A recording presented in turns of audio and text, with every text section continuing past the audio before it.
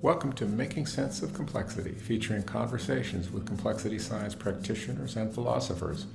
Our goal is to share insights on how to make sense of our complex and uncertain world.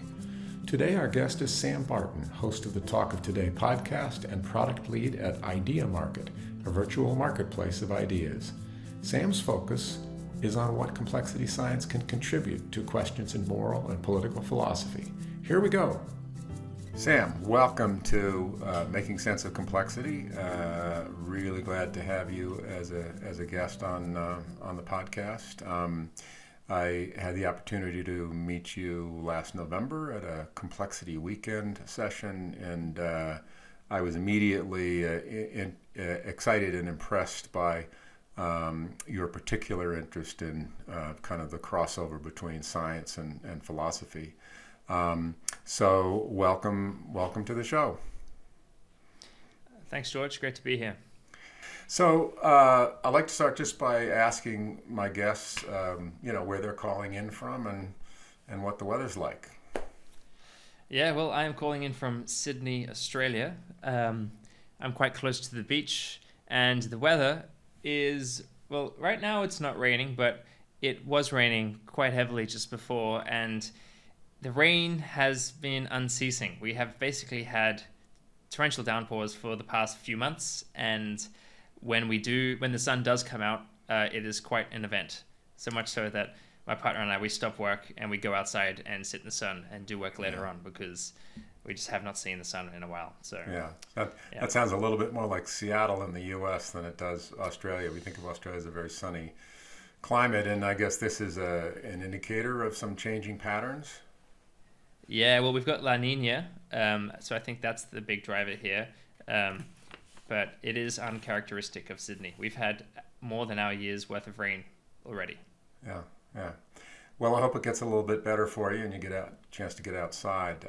So let's start by just giving us a little bit about your background. What drew you into complexity science as an area of interest? Yeah, I've got a bit of a varied background, I guess.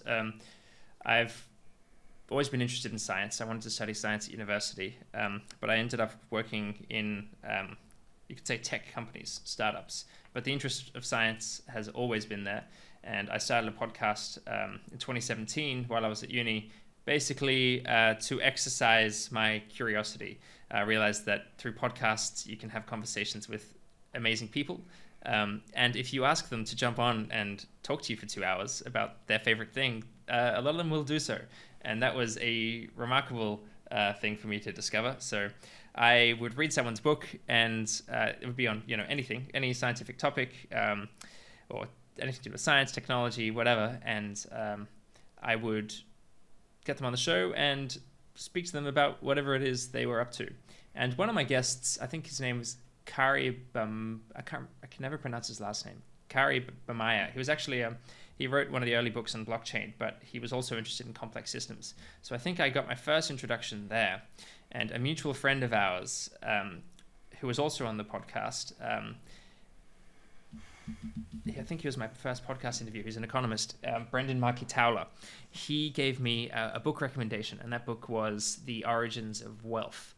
And I think it was that book that really opened up the world of complexity to me. And what I like so much about it is that it is, I would say, the science or the mode of thinking which lends itself best to a generalist, because it incorporates so many different, there are so many components to it that make lots of problems in what you would consider to be disparate areas amenable to being solved with this toolkit. So I do think of myself as a bit of a generalist. So just wanted to ask you, that podcast is Talk of Today, right? That's correct. Talk of Today. And people can find it on podcast apps or look up the website. Is it what's the website? Is it Talk of Today? Yeah, you can talkoftoday.com or samhbarton.com. They both go basically to the same place. And if you're into science, tech, philosophy, I've listened to a couple of episodes, and they are great. Really a wide range of topics and characters, and it's interesting as well that that's one of the features I'm hearing about complexity science. I mean, you touched upon some really very disparate things, you know, blockchain and then economics and you know, social issues, you know, how these things fit together is one of the reasons complexity science seems to have that very broad crossover, cross-fertilization feature to it. Do I get that right? Yeah, definitely. And while the topics do seem disparate to me, a lot of the conversations I have are connected in ways that well, I see them to be connected. And I guess a part of I have like a little, the podcast I found is a way for me to try to seed a worldview in the minds of regular listeners, because I see them as all connected, and I have like it's not propaganda, but it's like, here's some really interesting stuff. Here is how I think these ideas fit together to create a picture of a world that is and that could be.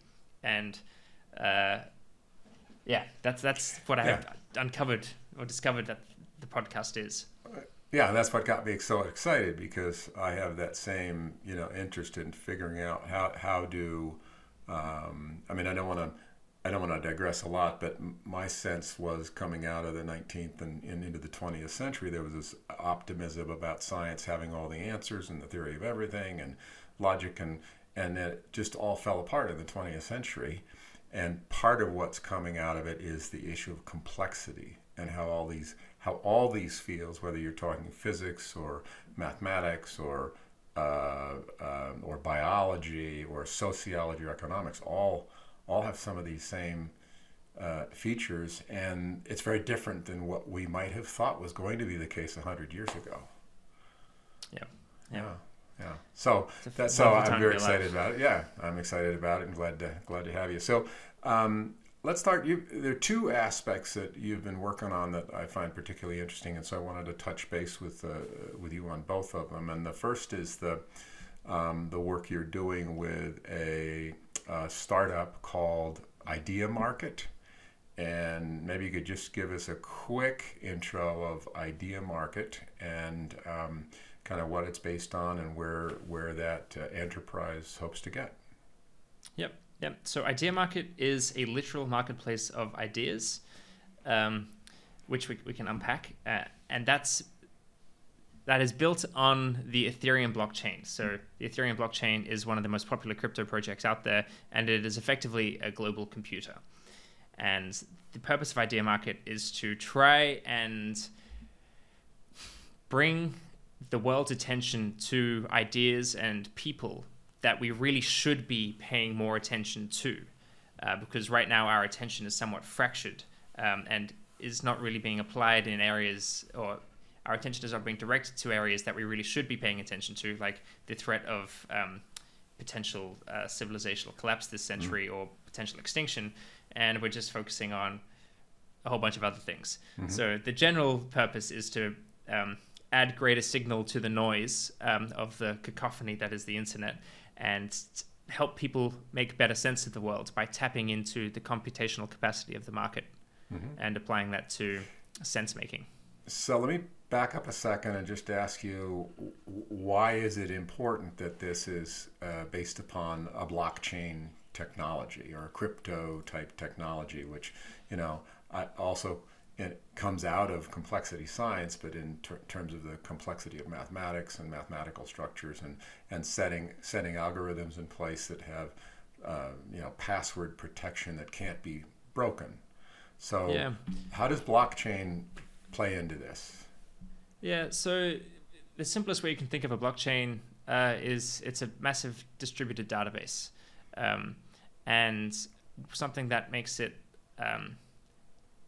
very, very important, not from like the perspective of making money, but I see blockchain, crypto, Web3, however you want to refer to it, as a incredibly important technology for the improvement of our social lives, for the improvement of, for the securing of human rights, for ensuring that people have access to basic freedoms.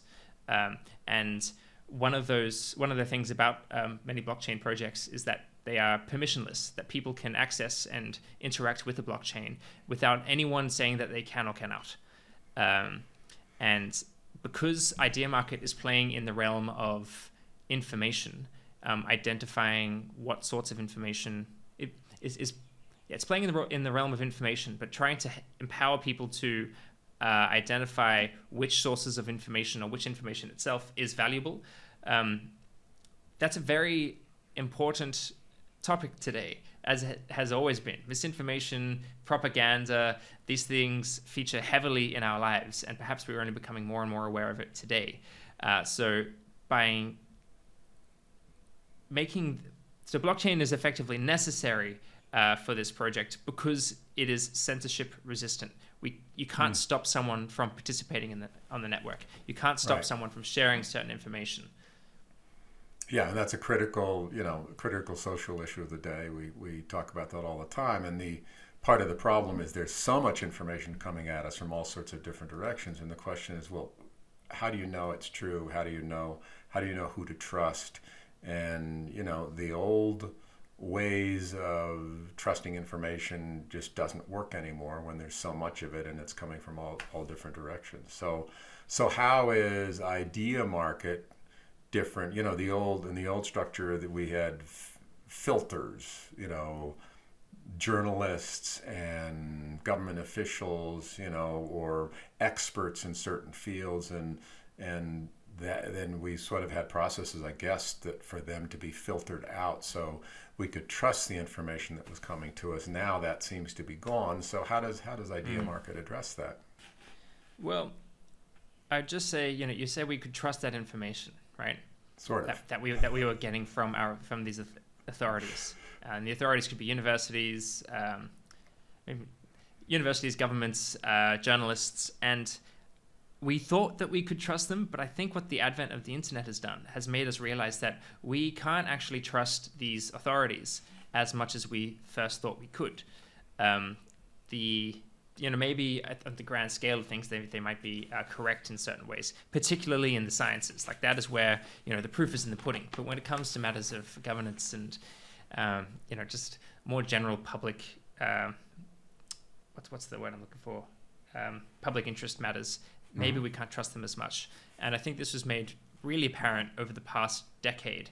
The internet came around in, I think it was the 80s, but it really hit its stride in the 2000s and the 2010s, really, when everyone had a mobile phone in their pockets. And with COVID in particular, we realized that the information that's being disseminated from these institutions, which we thought we could trust, might not actually be as honest or as truthful as we had anticipated. And that's not to say that they are knowingly reporting things that are false. They may be reporting things that they think are true, but we end up discovering are false. So we have realized recently that the existing sense-making apparatus, you could say, for our globally interconnected society is outdated and needs to be updated.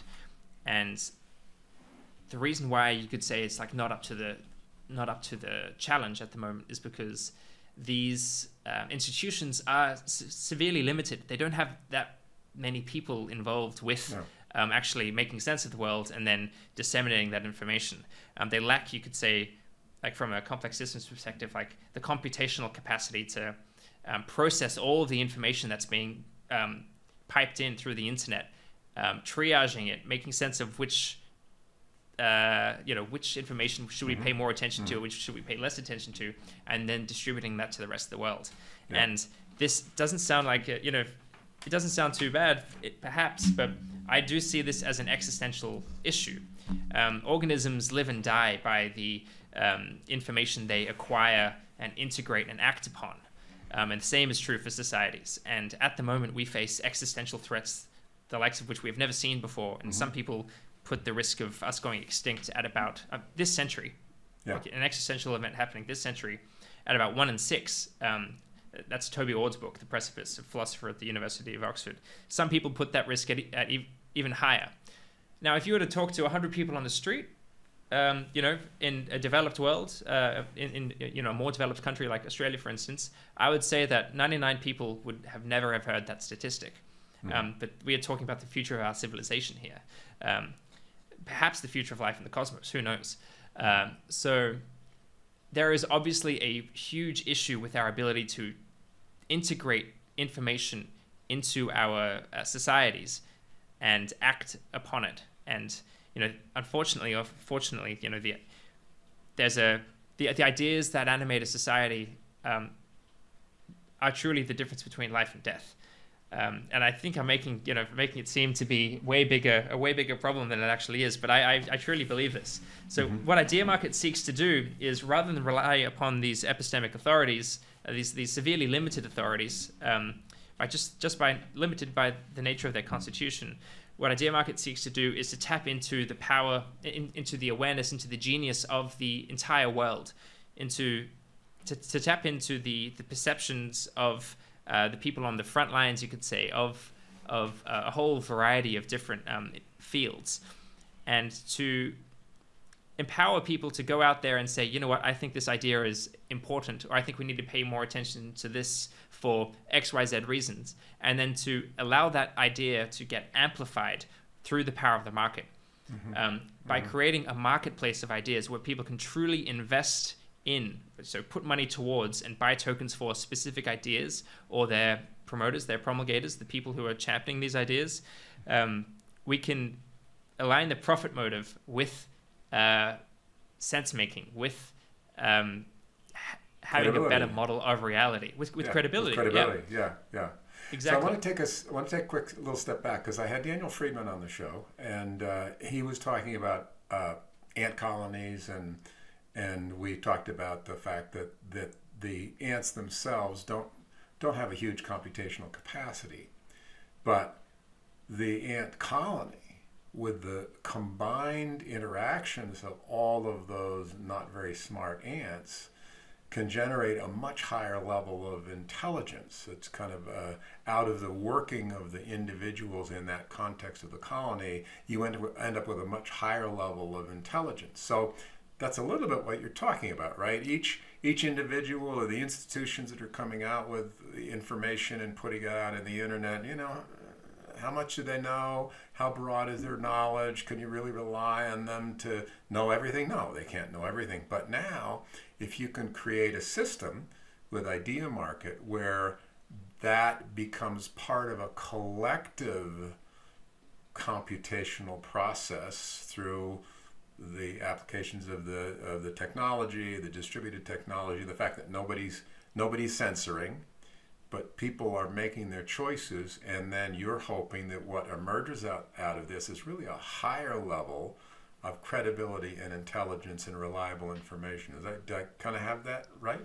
1,000%. Yeah, the end goal is to develop a credibility layer for the internet, really. So when you're coming across information online, if you're going through Twitter or Facebook, there is an indicator on that piece of information that says, maybe not a credibility score, but there's some sort of information that can provide you with a better understanding about how much attention should you pay to that information or that source. I just to run off one of those points, I've been trying to write an essay about all this to try to capture this, and I kind of think that we live in idea communism at the moment, or we have done for a long time, where we have just a few centralized institutions responsible for the collective narrative, what everyone believes. And now I see this move towards the marketization of information. Or it's not quite that, but just by tapping into enabling these narratives to be created from the market itself through this collective computation, as the move towards capitalism. And I do think there's an analogy there, mainly from the computational capacity, from the computational perspective. Like, why does capitalism work? Why are people in countries that use, I don't want to say capitalism, to be honest, I'd just rather say market economies. Why do market economies perform so well? It's because they're tapping into the supercomputers between the ears of billions of people. Like, that's why. These are little computers. Right, and each individual decision may not be that critical, and the person making a decision may not have a lot of information. But if you add up all of those pieces of all those decisions across a free market where you have equal information among buyers and sellers, and free exchange, and then you're going to get the emergence of that higher intelligence. The whole concept of free markets from Adam Smith, his invisible hand and beyond. Mm-hmm. So it strikes me that I like what you said a little earlier, and I'm thinking back, who used to tell us how to make sense, right? Well, it was the priest, and then it was the emperor, and then it was the political apparatus, and then it started to loosen up. So now we had science entering the fray, and then it became the top scientists, and we revere Nobel Prize winners and great professors, and so there's that. And then it was also media, and what you're pointing out is that with the internet and global society, whatever structure contributed to those being useful and valuable to us has been obliterated by the cacophony of information that's just overwhelming. Yeah, and it's the the amount of information that's out there, but it's also the fact that the incentives that drive a lot of these epistemic authorities are not aligned with the truth. They're not aligned with developing an accurate model of the world. I mean, advertising has always, that's the source of revenue for many of these organizations, these media organizations, and the governments. They unfortunately, from what it appears to be, they appear to be more interested in getting re-elected and maintaining some sort of status quo, or ensuring that their friends at the fossil fuel companies are happy to keep paying for their campaigns or whatever, rather than actually dealing with the reality that we are faced with, or the many realities that we are faced with. Yeah. So, it's a project that it is my favorite crypto project, and I jumped on board only after interviewing Mike, the CEO, on the podcast, because I saw they were hiring. I'm like, this is the greatest project in the entire world. I would love to help out. So where do we go if we're interested in finding out about it, or maybe making some picks for who we think is credible? Yeah, go to ideamarket.io, and it is... So you do need to jump through a few hoops because it is on crypto. It's not as easy as plugging in your credit card and getting started. It is very early days with this technology and Idea Market, though there are plenty of tutorials that you can go through to basically start participating on the market. And it's not too complicated. But if 10 minutes, 15 minutes of your time, and if you've never bought Ethereum, or if you've never bought any cryptocurrency, I think this is a great place to start. And this is one of the features of a complex dynamic system, is you don't necessarily know where it's going to go, and you just get this thing started, and it will evolve and advance, and perhaps at some point in the future it will actually be what you hope it is, and that is a true marketplace of ideas where people value it on the basis of how good it is, not what it's worth in dollars. Yeah, good luck. Yeah, I mean, thank you. Yeah, good luck. So that was exciting. I want to shift gears and talk about another project that I know you're working on, and that is kind of the ethical implications that you feel flow from some of the things you've learned in complexity science. And so explain that. How is ethics this very human concept of what's right and what's wrong? How do you see that maybe flowing out of the science of complexity? Yeah. So I will just flag that I'm by no means an expert. I'm an amateur in everything that I do, but I have done a little bit of study in philosophy, and I was considering doing a PhD, but I might just postpone that for a while and do this on the side personally. But I will do my best to try to paint a picture of what I see to be the connection between science and morality. I do think that right and wrong, good and evil, all these words, I do think that they can be explained I do think that they can be explained in terms of what is going on in the world. And when I say, what I mean by that is stuff. Like, what is it about certain arrangements of matter that make them better than others? Like, what is it about certain actions and the impacts those actions have on the world, on stuff, that makes those actions right or wrong?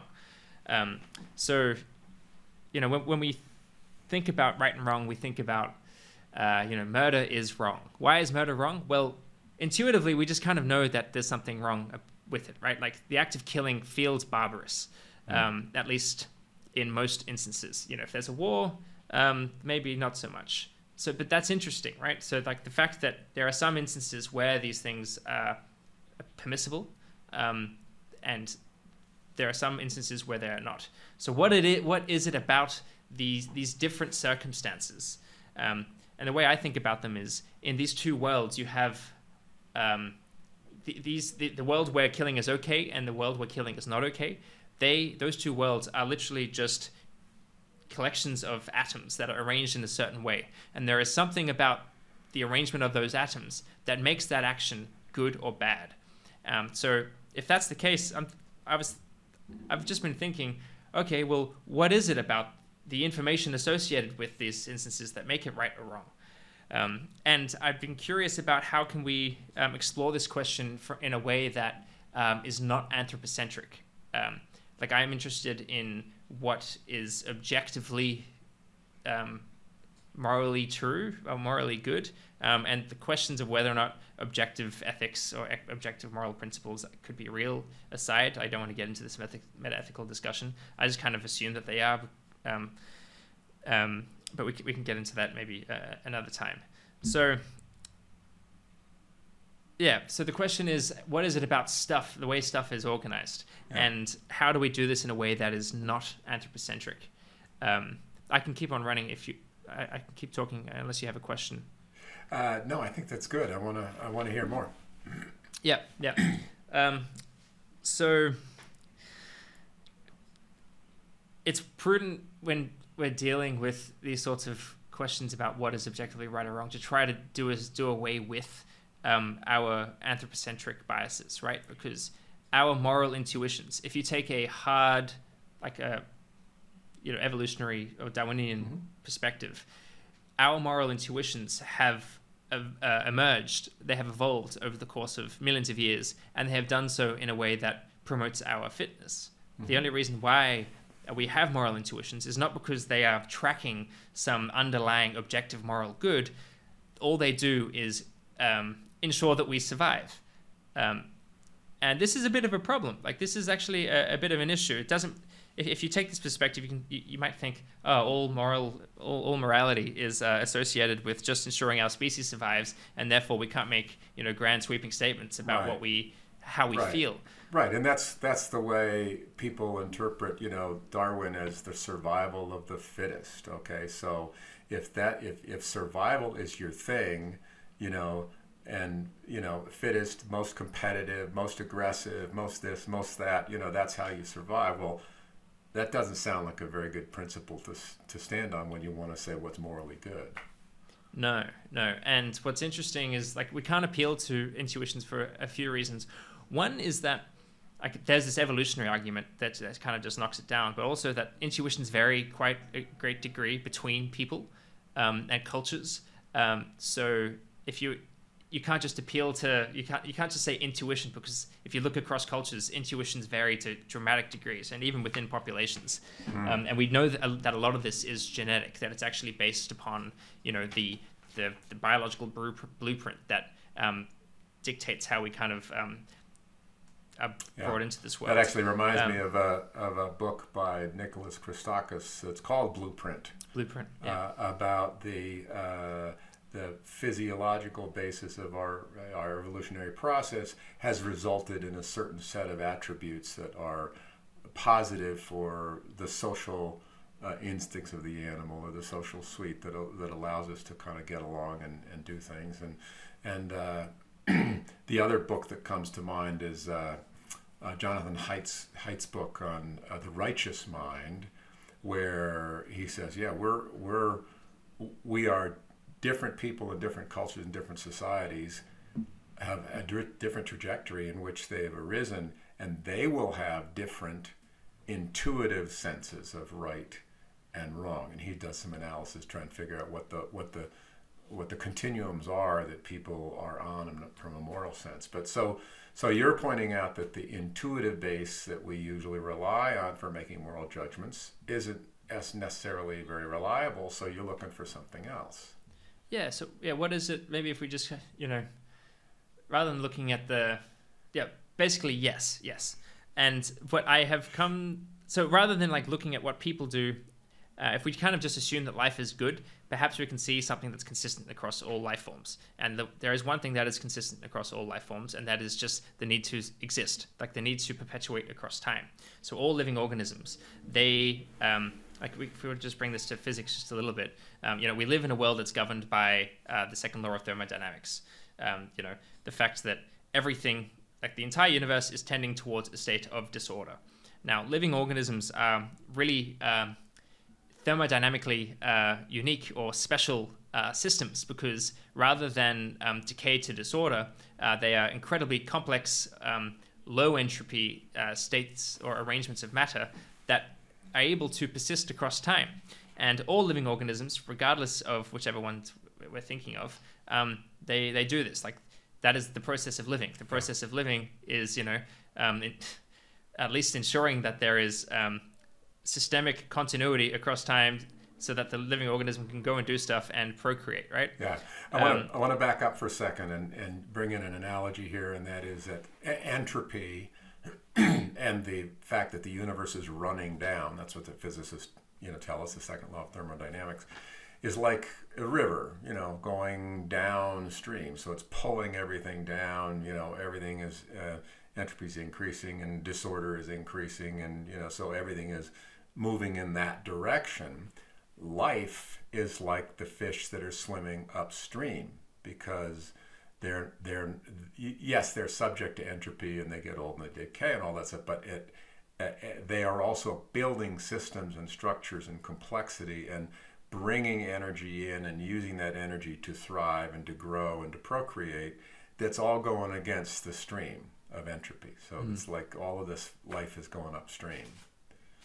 Yeah, and there's, as we've seen over the past, billion years or so, however long life has been on Earth, that the living organisms tend to be getting more and more complex. So the entropy seems to be getting lower and lower. So if we were to bring this, so all living organisms try to, or what they do is minimize entropy locally so that they can continue across time. Like, to put it in a very, very simple snapshot. And they do that. I know there's a concept of dissipative adaptation. In other words, they sort of export entropy to the world around them by organizing the flow of energy or the flow of information to their own benefit. Yeah. So like the net effect is always a net increase in entropy in the universe. But so living organisms, they take energy in, process it, maintain their low entropy state, and export the entropy externally, which also has implications for things like climate change and how we perpetuate life on Earth itself. But we don't need to get into that right now. So that, by the way, is one of the fundamental features, to my mind, of complex dynamic systems that seem to self-organize and be efficient, be stable structures that are efficiently managing this flow, whatever it is, information or energy or turbulence. They're managing that flow and essentially going upstream against it, getting more complex, getting more diverse, getting better at collecting information, getting better at processing information. So this is all the stuff that life does, right? Well, and just to touch on that, this ties back into what we were speaking about with idea market, right? The ability to sense and process and act upon information is critical for all living organisms do it. All living organisms are these informational, or that they are engaging in a form of computation. And, you could think of one of the limiting factors for the survival of a species is the amount of information it can process and act upon. Because as you go up in increasing levels of complexity or in scale, there's more and more information to process. There's more and more problems to come across. So, like, an increase in computation is actually necessary to deal with the new problems that we encounter at new levels of scale. So, it might be absolutely necessary that we have artificial intelligence. We have general artificial intelligence, because the amount of information that we are dealing with at this global technologically empowered scale that we find ourselves in, we will probably need these forms of AI to go there. But I digress. Take it back to the example of little creatures, bacteria or even, the humans in the Paleolithic jungle. You'd better do your computation right, get the right answer about what that noise was or what that impulse is, because if you get it wrong, you're dead. Yeah. So the idea about becoming better at computing and getting better at it is that if you do it wrong, you're potentially going to make mistakes. And you point out in the idea market conversation that our civilization is there. We're making some bad mistakes that are heading in the wrong direction. We're not making the right kind of computational decisions collectively. So idea market is a way to try and change that and make those decisions. So now let's get back to good. Yeah, get the nature of the good. So all organisms are engaged in this dance, this activity of, they're all engaged in making sure that entropy themselves, because they are ordered systems, they're trying to minimize their local entropy so that they continue to survive and do all this sort of stuff. And if we think of life as good in general, and all organisms are engaged in this sort of activity, then we might be able to say that low entropy systems, or that the presence of low entropy may be an indicator of the good, because if we return back to our intuitions, I know they're hard to, we might not be able to trust them as much, but they do corroborate this perspective. So how if the more senses you look at something with, the more you can believe it's real. If you see an elephant and you touch an elephant, and then if it sounds like an elephant, if it smells like an elephant, if you have all these things that are corroborating the perspective that this elephant exists, you're more likely to believe it. So if we look to our intuitions about low entropy systems and whether or not we think that lower entropy systems are more valuable, ethically valuable, that seems to be the case. So the more intelligent a species is, or the bigger a species is, like an elephant or a dolphin or a whale, we think of those as we think of those as living organisms which have such a high level of ethical value that killing them is an atrocious thing to do. That people will protest against whaling or against the killing of elephants, whatever. They don't care so much about mice. Like, we are happy to run all of these experiments on mice for the betterment of our civilization, right? Mice don't matter so much. Cockroaches or insects, we buy things from the grocery store which we use to exterminate these creatures because they annoy us. So that we do have this intuitive feeling about these different levels of. Yeah. So one thing I just want to highlight, that each of the entropy level of each of these organisms is different. Like, an insect has a higher entropy, or is less ordered than an elephant, which is probably less ordered than a whale or a dolphin. Well, that's interesting, and it's also the case that our attitudes about some of those creatures, like insects, has been changing. Bees, for example, the crisis of bees and colony collapse, I guess is what it's called, potentially because of environmental contaminants, now threatens the ecosystem related to the pollinators that rely on pollinators in the plant community, and that's the food that we eat. And so now our survival is threatened by practices that threaten the bees. So there seems to be a lot more attention being paid to things like bees and bee colonies. These are insects that maybe in the past were viewed as less valuable, but their integrated nature in the ecosystem and the the intelligence that's built into the hive structures is now something that we're paying a little bit more attention to. Yeah, So, and like yeah. we could say, they're valuable because you could say their value is instrumental because it relates to our survival. I don't know how I feel about that distinction between instrumental and well, we can talk about intrinsic. we could talk about that someday, but I want to. Yeah, that's important. I do wanna, That's important. Yeah. Yeah, I do want to touch on this point because I don't think it's as simple as a low entropy system is ethical. I don't think it's that simple at all because of the fact that our entire world is inherently relational. These things do not exist in isolation.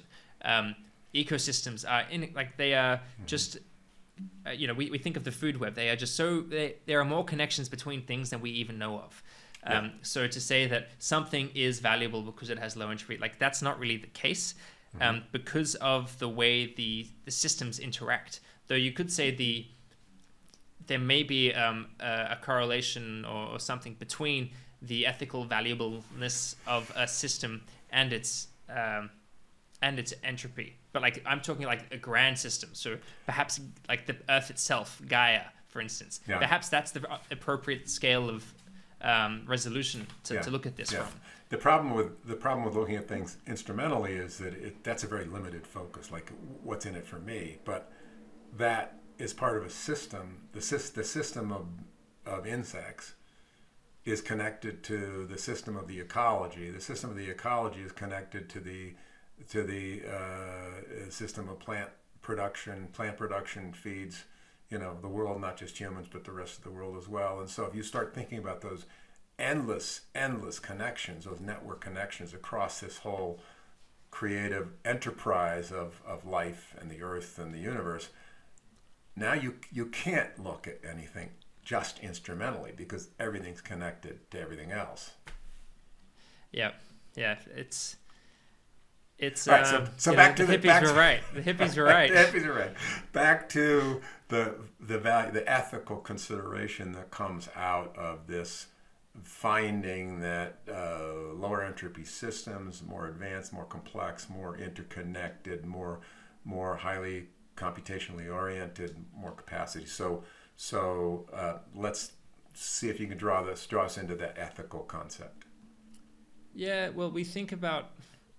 So one of the dominant perspectives, at least in I'm an effective altruist, you could say, and if the general idea being that we want to do good in the world and we have limited resources, so how do we do as much good as possible? It's quite an inherently utilitarian perspective, right? And the idea is that we should be maximizing the well-being of sentient beings. And I think that's great. I really do. But I do see that the experience of sentient beings, the experience of animals, of organisms, of organisms like us or like chimpanzees and all that, is dependent upon our capacity to extract energy from the environment, to process it, to take information in, to process it, and act in certain ways. And I don't know quite how to put a bow on this because it's still something I'm kind of exploring. And I don't think I'm not the only person exploring this. I don't think these are ideas. I don't think I have a grand theory of everything or anything like that. I don't see enough people talking about questions of right and wrong, about stuff in the world, about linking it to physics. And I think we need to have more of a conversation about that because I truly believe, I just want to get this point out there. I do believe that this is how we can bridge religion and science. I see religion as stories that explain how we can engage in this ongoing entropy minimization process. Because when everyone's that's one point that we didn't really speak on. The reason why we have all our societies, the rules that we follow, the actions that we deem to be right and wrong. So stealing is wrong, murdering is wrong, adultery is wrong. These things vary sometimes between cultures, but the net effect is the preservation of local order in the society. So it's the actions that could lead to actions that could destabilize a society and result in disorder, chaos, murder, war, whatever. Those things are generally seen to be unethical, and actions that preserve and promote the generation, or that preserve and generate order, local order, they are good. Yeah. So there is this direct mapping between, you know, Yeah. low entropy. If it's generational and positive and thriving, it's contributing to lower entropy. If it's aggressive or destructive or it's actually increasing entropy, and that's counter to the long run goal of better survival, more survival, and that's because that's what living systems are compelled to do. I did want to go back to one thing about moral intuition, because a lot of things that are built into the human being are really shortcuts, computational shortcuts, because there's so much information that's available to each of us, perceptual information, and too much to really process everything all the time. So from a neurological perspective, we have to develop these shortcuts or heuristics to make better choices or make the right choices for our survival, for the survival of our mates, for the survival of our species, the survival of life. So those heuristics then come out of a set of experiences where we take these shortcuts. So we might not be able to explain exactly, but this is the way we feel about something. And I'm wondering if one avenue might be to look at what those heuristics are actually pushing for. I think you said that you think these heuristics about moral intuition are actually pointing to low entropy systems as better. And now, 1,000 years ago, 10,000 years ago, we didn't have the science to start looking at. We didn't even know what entropy was and all that sort of stuff. That's all modern science. So now we can use some tools of modern science and start looking at, all right, well, what is modern science saying about low entropy systems and thriving systems and increasing computational capacity, and does that map? How does that map onto the heuristics that humans have had? So, I'll play a little role here and say, okay, if you look at the Buddhist tradition of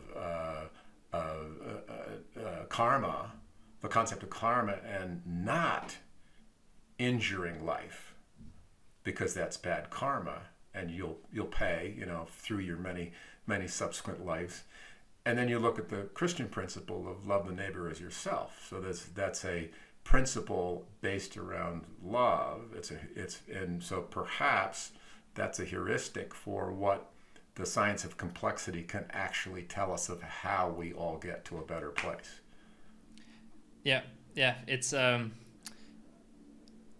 so exciting, to be honest, to see that the things that we think of as innately human or that are in the spiritual realm in a way, to be coming together with science. Like, I see science as a spiritual enterprise, to be honest. It's about understanding the nature of reality and our place in it, and to see these things, or to at least get a glimpse of how these things can come together. And I do think that this could be the basis of a new religion, one that we actually might need, because we need to have a religion that is in accordance with the science, or we might just self-terminate, and that's not going to be too much fun. The world, the universe we're just at the beginning of this bad boy, and we want to see how this unfolds. Yeah, and this gets to something that I've talked about sometimes, and that is, there's the concept of consilience, where the different branches of science jump together. That's E.O. Wilson's, what that term means is the jumping together of different forms of knowledge. And complexity science is really at the heart of that. Disparate areas of science sort of jumping together with new techniques and new methods and new knowledge. And all of a sudden it fits, where what's happening in physics and what's happening in markets, economics, it's telling the same story. Complexity crosses those boundaries, and I've actually about a week ago I snagged consilience.substack.com because I'm thinking about writing just like a short little some essays just bundled under this, like in this general field of in this general area, and think about getting other people to contribute and all that, because I think it could be a bit of fun. And that's the grander consilience. The bigger one is not just the branches of science, but science and religion, and science and ethics, and science and and meaning and purpose. If those can jump together, then you have a coherent whole. And you can live a coherent life. Yeah. Do you know who I think you should get on the show? I know, you should definitely keep this in. John Vervaeke. I think you should reach out to John Vervaeke if you're not familiar with his work. Yeah, I know I am familiar with John's work. Yeah. And he's struggling with how do you create a religion that works. It's a big, and Alain de Botton is the same thing. He's a secularist, and he started the School of Life because he sees, somehow we got to get a philosophy embedded in people, the way people, because right now each of us is kind of disintegrated into multiple different worlds. It doesn't really make sense, and then culture as a whole doesn't either. So we need that conciliant philosophy to pull it together. And just to weave this back into everything we've kind of just said, it's one of the big, it all comes down to it all comes down to memes. And I don't mean memes in the internet sense, funny picture, but memes in the Dawkins sense.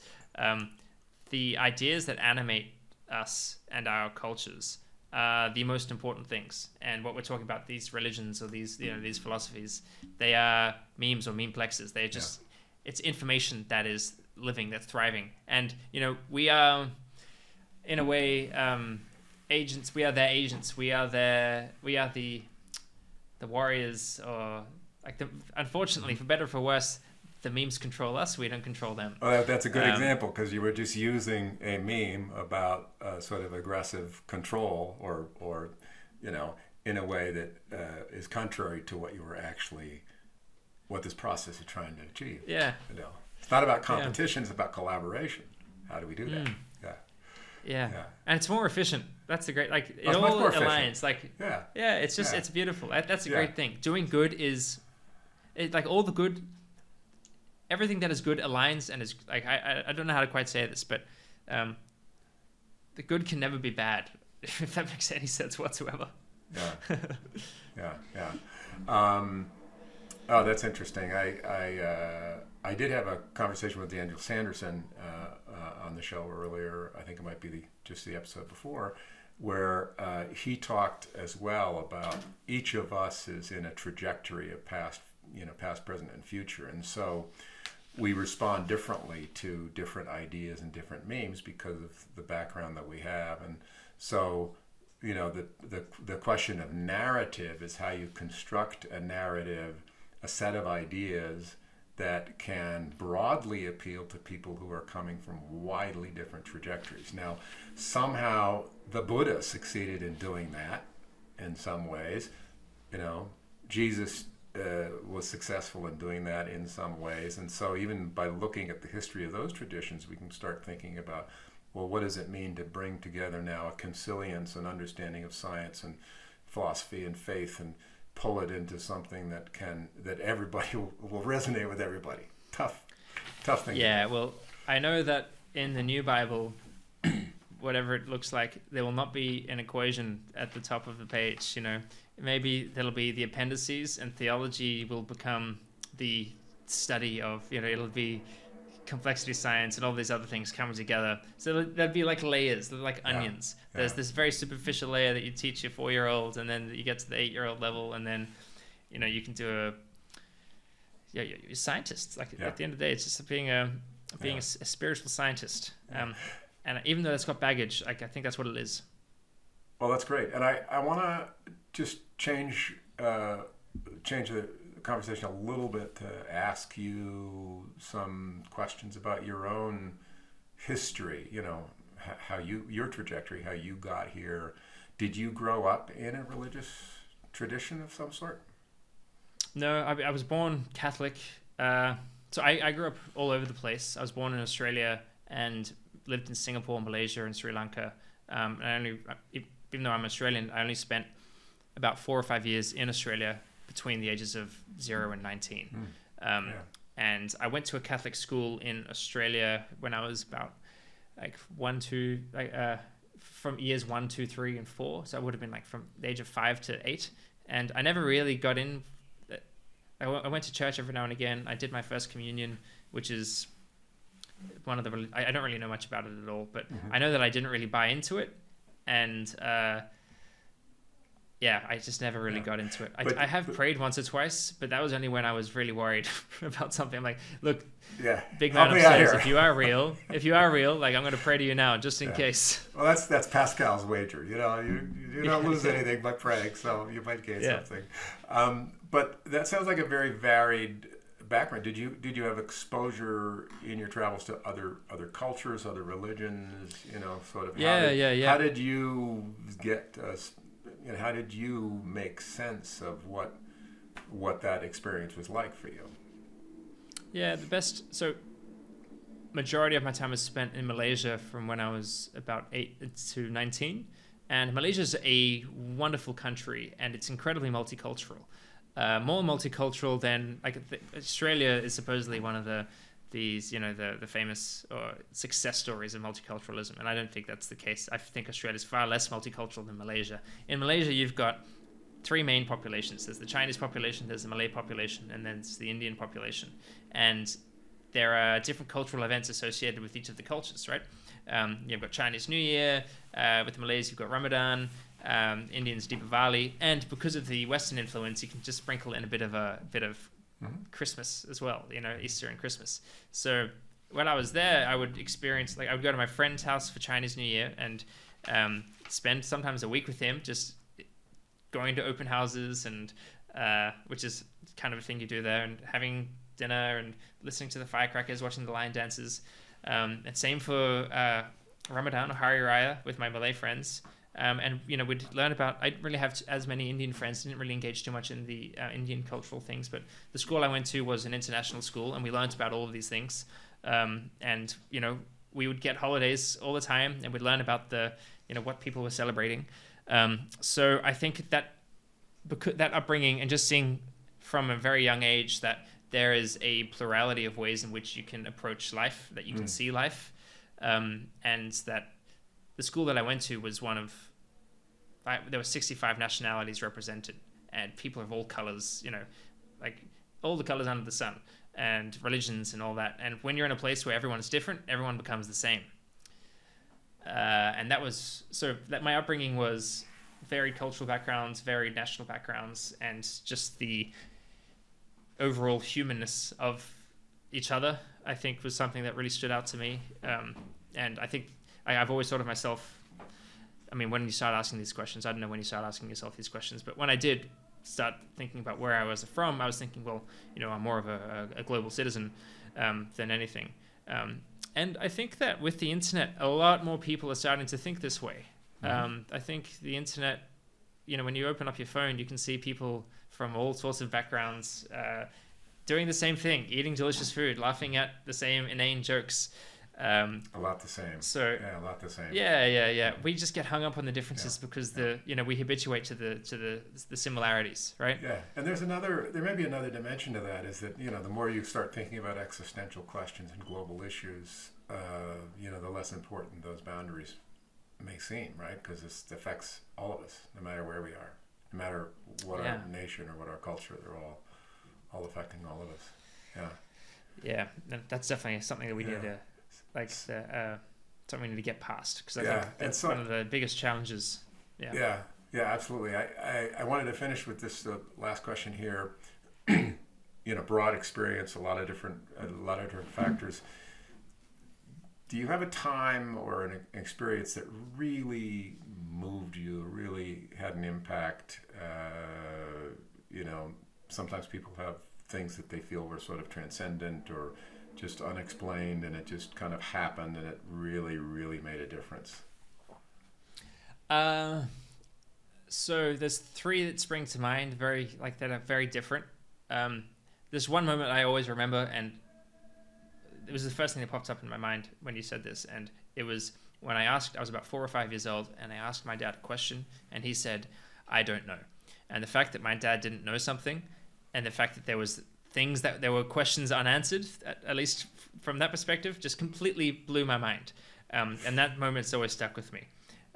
So I would say that. on the more spiritual side of things, nothing so much when I've been sober, but I have experimented with psychedelic substances, and one substance in particular, DMT, made me firstly obsessed with information in like the physical sense, and led to like a lot of this, made me go back to university and study philosophy. So DMT is the psychedelic substance that's found all throughout nature, and you can eat it, or you can drink it in the form of ayahuasca or various shamanic brews, or you can smoke it. And I smoked it, and you feel like you go to a different place, and the experience of wherever you go, like it feels like the most familiar place you've ever been in your entire life. It feels like home with a capital H. And you feel, I saw this entity, or this thing that was, it was like a grand consciousness. It was like, imagine like I'm a drop in the ocean, and that thing was the ocean. And I got an overwhelming sense of there being information there. Like it was this intelligence, but like the word information stood out to me. And I cannot square this with my materialistic perspective of the world at all. Like none whatsoever. But I feel it to be true. And because there was this feeling of familiarity that was just unreal. And I feel like that was a place I was before I was born. So that really stood out to me. And I'm trying to, I think the science will square with this at some point in the future. Yeah. I just cannot do that now. Yeah. So that was the other big spiritual experience I've had, I would say. Well, that's fascinating. I had one of my own that's somewhat similar, and for me, what was important, it was just that sense of feeling connected to everything. Yeah, everything was connected, and I was quoted by a friend as repeating several times or repeatedly, "Everything is everything," which didn't contain a whole lot of content, but it did capture the feeling of being connected. So those can be very, very powerful experiences, hard to explain, and one way, actually, I think it might be from a guest I have coming up from in the future that talked about that as a way in which the constructs of our own human brain, which are ordered and structured and hierarchical and and networked and all that stuff, just sort of loosen to the point where you just sense that connection. You feel that connection because you don't have the barriers in your own brain. So maybe that's a way of kind of putting an explanation around it. I did an interview with a guy called Adam Saffron, who's at Johns Hopkins doing psychedelics research. He's done a bit on psychedelics, and I think that squares with his perspective. He's he speaks about this at very high level, so I do my best to follow. But it does seem like these substances break down patterns and allow you to see more like the raw informational input, and to change the way you perceive. So breaks down your perceptual filters so that you see things in new ways and in ways that you've never seen them before. And then you can build new patterns from there. So you can break down old habits and build new habits. Normal habits, like, whatever it be, if you're smoking or whatever, but also cognitive habits, like the way you see things. Yeah, and it's interesting that the many of the indigenous cultures that did not have access to the tools and technologies of modern science to try and make sense of things did use those technologies to try and get access to some higher levels of information. It's pretty interesting. Well, it's funny that it looks like the early Christians did as well. So psychedelics are a religious thing. Yeah, religions without psychedelics are unusual, like historically anomalous. Yeah, you could say. And there are other ways of getting there. If you think about the asceticism of some Buddhist traditions, or the meditation as a pathway to that sense of oneness. Different traditions have different ways of trying to get to that same place. So that's interesting. Actually, I did have one more experience that brings up, and it was from meditation. I remember I've been meditating regularly in the mornings, and one day I meditated. I went down to I was in the US on a little trip. I had meditated. I went down to Starbucks. I had a coffee, and I was reading a book, and the sentence, it was one of Joseph Campbell's books. I can't remember which one. And I read a sentence in that. And the sentence reduced me to tears and unlocked something in me. And then for the rest of the day, I was walking around ecstatic, just on top of the world. I had never felt this way before. And I think this is how monks feel all the time. Like, I'm pretty sure I achieved monk mode temporarily for, for about 4 or 5 hours. I have no idea what happened. But that was a big spiritual experience for me. It was bizarre. Yeah. Wow, that's amazing. That's really, really cool. So, Sam, thanks for being on the show. Thanks for just a great conversation. Thanks for joining us on this episode of Making Sense of Complexity. Next episode, I'll be joined by Gary F. Bengier, a writer, philosopher, and technologist, the author of the award-winning SF novel Unfettered Journey, and a board member with the Santa Fe Institute. In the meantime, please explore the websites of our collaborators, Complexity Weekend, Planksip, and Talk of Today, and join the conversation on our social media outlets or on spiralinquiry.org. Stay well and have a great week.